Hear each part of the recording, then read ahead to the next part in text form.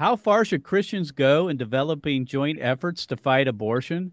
And can the enemy of my enemy be my friend? You're listening to Activist Radio on the Mark Harrington Show.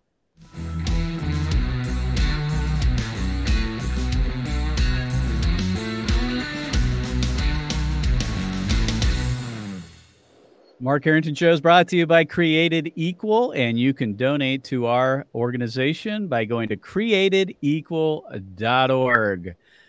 So today on the program, we're going to be talking about the issue of the sexual revolutionaries and how they're canceling pro-life activists, and also whether we should be forming alliances with those who oppose us. So we're going to be talking about that. But before we do, I want to draw attention to an event coming up here soon here in Columbus, and that is called the Day of Action. The Day of Action, which is a 2-day event, actually. The night before, we spend time in training young people in pro-life apologetics, and then we take them out on the street. And that will be June 13 and 14. It's here in Columbus. For a nominal fee, you'll get trained by some of the best pro-life apologists in the pro-life movement. And then we take you out on the street, and we do public outreach at overpasses and abortion centers and downtown squares and universities. So this is a good entry point for someone who's considering pro-life activism, either on a volunteer basis or beyond that. And so if you want, go to createdequal.org, and you can sign up for the Day of Action. All right. So listen, what I want to do today is talk about this issue of the sexual revolution and how it's changing the landscape in the pro-life movement, how they are aligning themselves with pro-abortion activists and canceling pro-life speech. But I also want to talk about this issue of what Francis Schaeffer, the great theologian who really brought this to the attention of the evangelical church in the late 1980s, what he called co-belligerence, and that is aligning ourselves in joint ventures to fight abortion, and what limits we need to be putting on that. So we're going to be talking about that maybe in the second half of the program. In order to do that today, I have as my guest John Henry Westen from LifeSite News. He's one of the co-founders and also the editor-in-chief. John, thanks for being on the program today. Thank you, Mark. Good to be here. So the reason I wanted to bring you on, John Henry, is that I follow LifeSite News as a pro-life activist. We get lots of our news from that site. I love the site, by the way. I think you guys are on the cutting edge of reporting what's going on. I like your boldness. You report it as it is. You're not like the politically correct part of our pro-life movement. You're not Republican shills, if you will. So I appreciate the straightforwardness. And so I saw that you had been running up against big tech in the past, Facebook and the others, and them trying to censor you, but they apparently have deplatformed you for good. And so when I saw that article, I wanted to bring you guys on to talk about it. And just to go back a little bit, we're all familiar with this now. This has been a problem for years, but really came to a head at the end of the Trump administration here in America and the election, culminating in the January 6th events and so forth, where they started deplatforming all kinds of people and groups all across America. And like others, we were starting to think about our own situation. And so this isn't new to anybody. We need to go back and deal with all of that. But I find what's interesting here in your situation is that pro-abortion and LGBT groups like GLAAD, Human Rights Campaign, have made an alliance with NARAL, Pro-Choice America, to come against you guys. And they used COVID to take you down, which I thought was interesting. They didn't deal with the LGBT stuff directly or the pro-life stuff. They brought up your COVID positions. If you would tell us kind of what's gone on there with you guys and big tech over the last several years and months. Yeah, so we actually, believe it or not, we were warned before, particularly about our LGBT transgender coverage. That was a sensitivity. We saw people, our Twitter account was actually suspended first, well Oh, over a year ago, because we refused to okay. call a biological male a female. And so that happened. We refused to do that, and we let Twitter go. Eventually, we went back a couple times, but we thought this is ridiculous. So, in terms of the other big thing that happened, that was YouTube back in February. Um, really, right after Biden got in, there was that whole host of deplatforming, and they said always that it was around the COVID issue. However, the first warning also came through an LGBT issue. We were deplatformed, actually, first of all, because of comments from a nun, a priest, and a bishop, which Mm. sounds like a bad joke, but it's actually true. Yeah, it does. So, interestingly, this information that you're mentioning comes is sort of new to us too. Facebook deplatforms us just about what 3 weeks ago now, and they present, oh, it's all this COVID stuff. You're providing medical disinformation. By the way, all the information we're providing is totally available on the U.S. government's own VAERS website, the Hmm. adverse reaction website to the vaccine. So nothing that we're publishing is not public information from the government already. And we're quoting from experts in the field, doctors, virologists, epidemiologists, microbiologists. So, I mean, yeah, okay. The medical expert at Facebook and Google are saying no, you can't do Right. this. Well, it doesn't Nonetheless, fit the narrative. As you know, it doesn't fit their narrative. absolutely. So the interesting part, though, is the little brag fest that NARAL does with GLAD, Hmm. Human Rights Campaign, and Hmm. the media research. They're basically the Soros funded arm of media checking for the left, and Right. so we basically learned from them that they were all in cahoots and spent long periods of time researching and sending to Facebook our violations against their COVID policy and getting us deplatformed that way. But we were actually grateful for them for letting us know it was them, because that's interesting to learn. Right now, they're seeking to deplatform us completely because we have a couple of other channels, not under the name of LifeSite. We can end abortion. We defend the family. So those Facebook sites are still active. My own personal YouTube page is actually also still active. But basically, we're telling everyone now, go direct to lifesitenews.com, because we're Hmm. secure there. Any video we put out, any podcast, anything we put out is right there for you to go to, and you won't get deplatformed there. We're just solid there. In fact, we're making the plans so that we can't get deplatformed there, Well, I because we're worried appreciate about that. all sorts of other things as well. So let me ask you this: as a pro life activist, and LifeSite was founded as a pro life site, obviously, and that is the primary mission of LifeSite. Why do you feel it's necessary to also speak out on COVID, for an example, or the LGBT revolution? Because a lot of pro lifers will say, listen, we're going to stay on subject, we're going to stay on topic. We don't feel like these issues are important, or they detract or distract from what we're trying to achieve, which is educate people on abortion. Why do you guys take a different tact? Okay, well, it's a good question. We started off in 1997, so we're kind of ancient in Mm-hmm. terms of online presence. We started off because 1997 also coincided with the first year Canada did its March for Life, and we noticed, Okay. because we were going to the United States March for Life for years already, that the mainstream media wouldn't cover it. And it's totally bizarre when you have like hundreds of thousands of people blocking major roads. Imagine you get stuck in your car for hours Mm-hmm. waiting Yeah. for the march to pass. You get home, oh dear, there's a big anti-abortion thing going on, and you watch the news, and there's absolutely nothing. You're going to get some cocked eyebrows from your wife. What the heck did you miss dinner for? Yeah.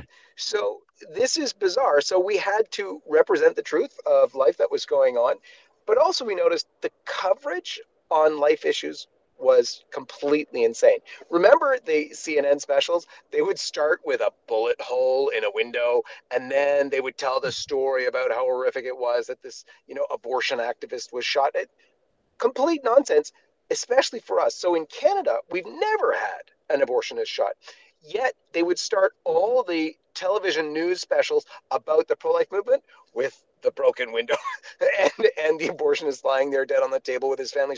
And it's never happened here. So complete fabrication, and yet that's their MO. So we had to not only tell the story of what's happening in pro-life circles, also like provide the truth of what's happening because it's so misrepresented. It's not even funny. And So, but we why LGBT and why COVID? I mean, right. those, especially So COVID, because they're using that as the pretext to take you guys down. I mean, to deplatform you. absolutely. Well, let me talk first about COVID and then get to the LGBT issue. So COVID is actually intimately tied to the pro-life issue Agreed. because the very solution that everyone's looking for and that they're pushing and that they're actually going to be pushing in a way that is mandated is the vaccines. And the So-called vaccines vaccine, which are they so aren't actually a exactly vaccine. they're It's not. a shot. Broadly speaking, they're operating systems. Moderna calls it an operating system. Right. So anyway, That's what very it is. interesting stuff. But what's interesting about it is they're made on the backs of aborted babies. So That's right. these vaccines can't be developed and weren't developed without the use of aborted fetal cell lines. Now, That's with right. certain vaccines, you have actually DNA remnants of the aborted babies in the vaccine themselves. That's not Mhm. true of the mRNA vaccines. So the Pfizer Moderna vaccine, we don't have that. But at various stages of its development, they used the aborted fetal cell lines for testing. Now, they Yeah. make the argument that this should be used and whatever else. Pro-lifers don't care. This is absolutely horrendous to try and sort of profit off the bodies of killed and murdered babies. And So I mean, that's obviously the COVID vaccine, as you say, I mean, really is just a shot, but the COVID vaccine is an issue for pro-life advocates. It should be. Unfortunately, it hasn't been a whole lot. I don't think there's been enough discussion about it. I think I see pro-life activists and leaders even taking the shot. I mean, it's like, what's going on here? We need a robust discussion. You guys were willing to go there, which I appreciated. Lots aren't, and they use that as a pretext to yeah. take you And down. what's totally unbelievable is even from, and I hate to say it, from pro-life activists, some of my friends and brothers in arms, they have taken issue with our coverage on this. They have called us fake news on this. Hmm. But Wow. go look at what we've done. I mean, the videos we put out, the interviews we did, Right. are with the top doctors in this. We talked to Professor Yeadon, who I think most people know is a former VP of Pfizer. That article alone has nearly over 4 million views right now. We have, I did an amazing interview with a microbiologist, Pamela Acker, who gave us really the details on how these aborted fetal cell lines were created. The number of babies that were killed, because everybody says, oh, it was one or two babies and that's all it is. Yeah, it was decades That's ago. all absolutely baloney. Right. So, and Well, there's, I so John Henry, I get it. I think that I understand. For me, I think it's a worthy debate to have, and I'm glad you guys were doing that and are doing that. And I think it's irrefutable that your stuff is factual. You say it's taken for the government. I appreciate that. I want to switch gears to the LGBT because I'm concerned. I have been for a very long time that the pro life movement has been making alliances with LGBT groups and activists because they want the big tent. They think that this, politically speaking, strategically, it's better that we lock arms with whoever we can. If they're anti abortion, doesn't really matter what they believe elsewise, anything else goes. And I, for one, think that's a recipe for disaster tactically, but also it's immoral. I don't think as Christians we can do that. There are lines we have to draw in whom we are willing to make these strategic joint ventures. You guys take on the LGBT revolutionaries, and I very much appreciate that. And because of that, you get a lot of blowback I'd like to talk about, again, unlike COVID, where there's a direct relationship to the unborn, and we can draw that out. Why do you guys take on the LGBT revolutionaries when you're just a pro-life group? Why don't you do like most of the pro-life movement says and just get along with these folks and welcome them in and work with them? Yeah. Well, there's so many reasons for that. But first and foremost, we're actually Christian. First and foremost, That's we right. put God above all else. And so we are willing to die for him and for his truth. And that includes the truth on his creation of man as male and female and his union of one man and one woman in the sacrament of marriage. So that's from a fundamental point of view. But strategically, look at what happens when you pretend to have a big tent with people who totally fundamentally disagree with you on the fundamentals that you care about. Look at the Republican Party. Rhinos destroy the party. Falling apart. Sorry, but they do. And if you want it even from another perspective, look at the other side. They're all the same people. They're all That's the right. same people. It's rent a mob from the NARAL to the LGBT pushing to the transgender. They're all the same folks. Sorry, guys. They're the same. And they support one another big time. So there is no separation on their end. Our end, just like actually most conservatives, we try this big tent thing. We member of parliament on our end, and on your end, a congressman will get into power, and he'll actually leave in the former office staff because he thinks, oh well, we can all work together anyways. It's all nonsense. Mm. They're mortal enemies on the other side, and they're willing to do whatever. And yet we're not savvy enough to pick that up. That's so sad. Our Lord told us Well, to I think be. we're so very short-sighted. We think about, well, we need them in order to win, and it really is undermining the message altogether.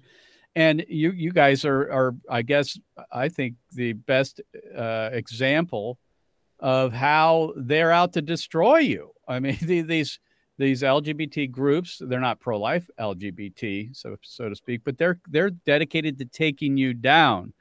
I think there is something called co-belligerency. I believe in that. I think Francis Schaeffer wrote about that and others.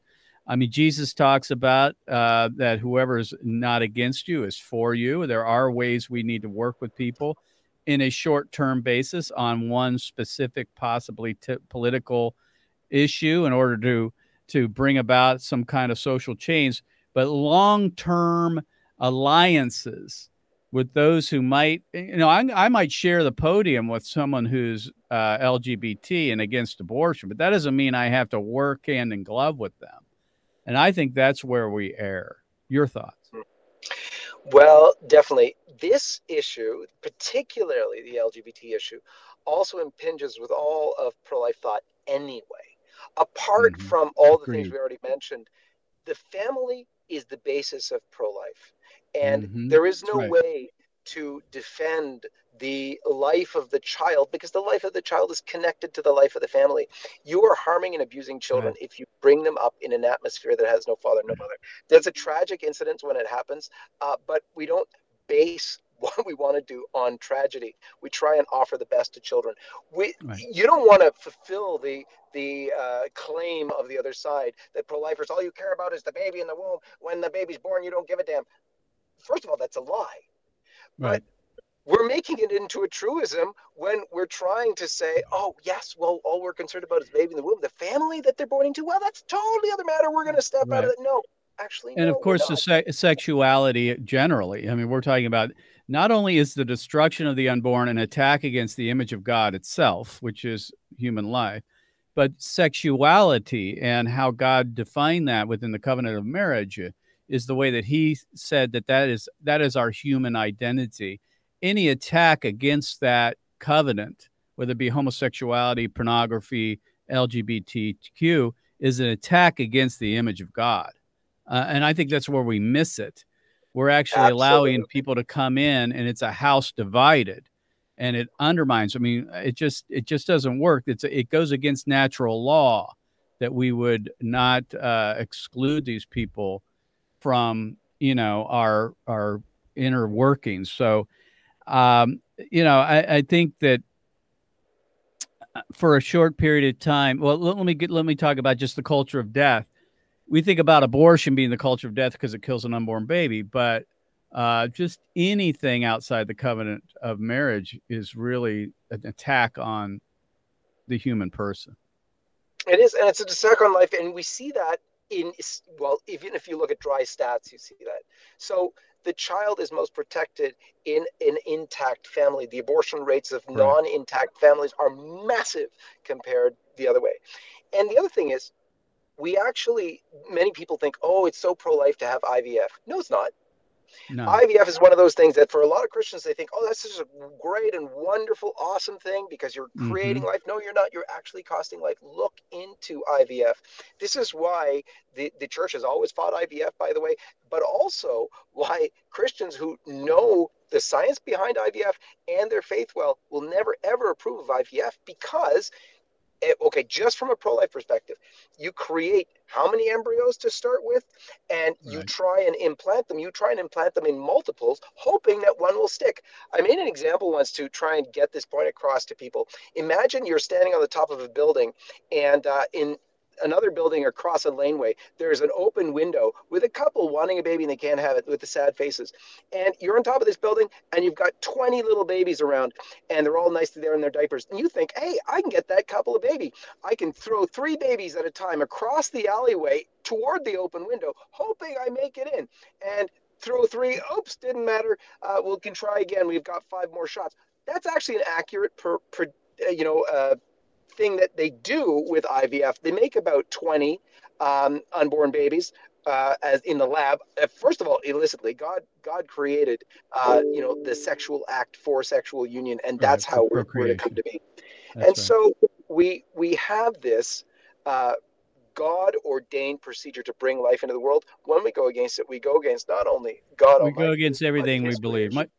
My guest today is John Henry Weston, and folks, you can go to his blog and check out some of his writings. He also hosts the John Henry Weston program. It's a podcast. You can check that out at livesitenews.com. And we're talking today about a house divided and how the sexual revolutionaries are infiltrating the pro-life movement.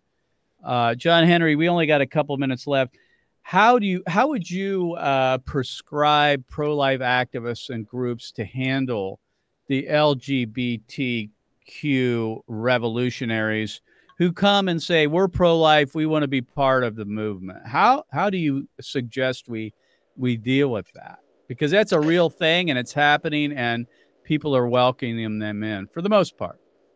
Yes. Well, for some of them who are sincere, we can thank them for their support and engage with them where they can to support the movement if they want to donate to the movement or they want to promote it among their friends to vote for a certain pro-life legislation or encourage politicians to vote for pro-life legislation. But that's actually as far as it can get. You can Mm-hmm. never allow them into the inner workings because the inner Mm-mm. workings of the pro-life movement necessarily deals with the family issues where they're opposed, and not only opposed, they're ideologically opposed such that your plans that you're sharing with them will be divulged. But they have to do that. That's where they sit, that's where they stand, that's where they are. And how Mm-hmm. can we expect anything else? If you yourself were in a, let's say, a movement to get the dollar back up, or no, a really good one like defending the right to bear arms. But in that same movement, they were saying, yes, a right to bear arms, but we're going to actually, and make it crazy, use it to undermine the pro-life movement. You'd have to make that public because your Mm-hmm. first love is being threatened, and you'd have to. So these folks might be well-meaning in terms of life, might be led there. We've always got to treat everyone with love, but Mm-hmm. with love comes truth. Right. You can't truly love somebody when you don't give them the truth. And it's exactly why we're supporting life in the womb for the sake of the mothers, because we know that it costs the mothers, it costs them their health, their mental health, but also their spiritual health. And it's exactly the same with the LGBT issue. As Christians, we So all we know only got that about it 50 harms. seconds left, so I'm going to need to wrap it up, John Henry. I appreciate you being on Absolutely. the program. Folks, go to John Henry's blog, if you would, at livesitenews.com and check him out. He's got a podcast there as well.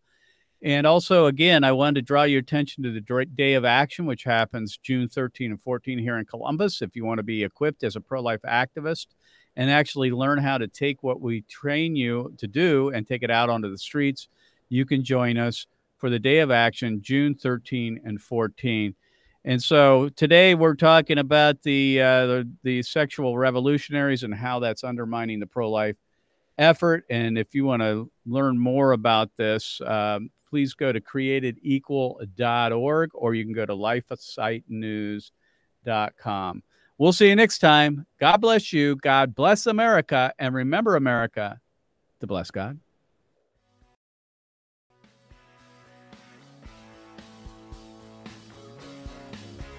You've been listening to Mark Harrington, your radio activist. For more information on how to make a difference for the cause of life, liberty, and justice, go to createdequal.org. To follow Mark, go to markharringtonshow.com. Be sure to tune in next time for your marching orders in the culture war.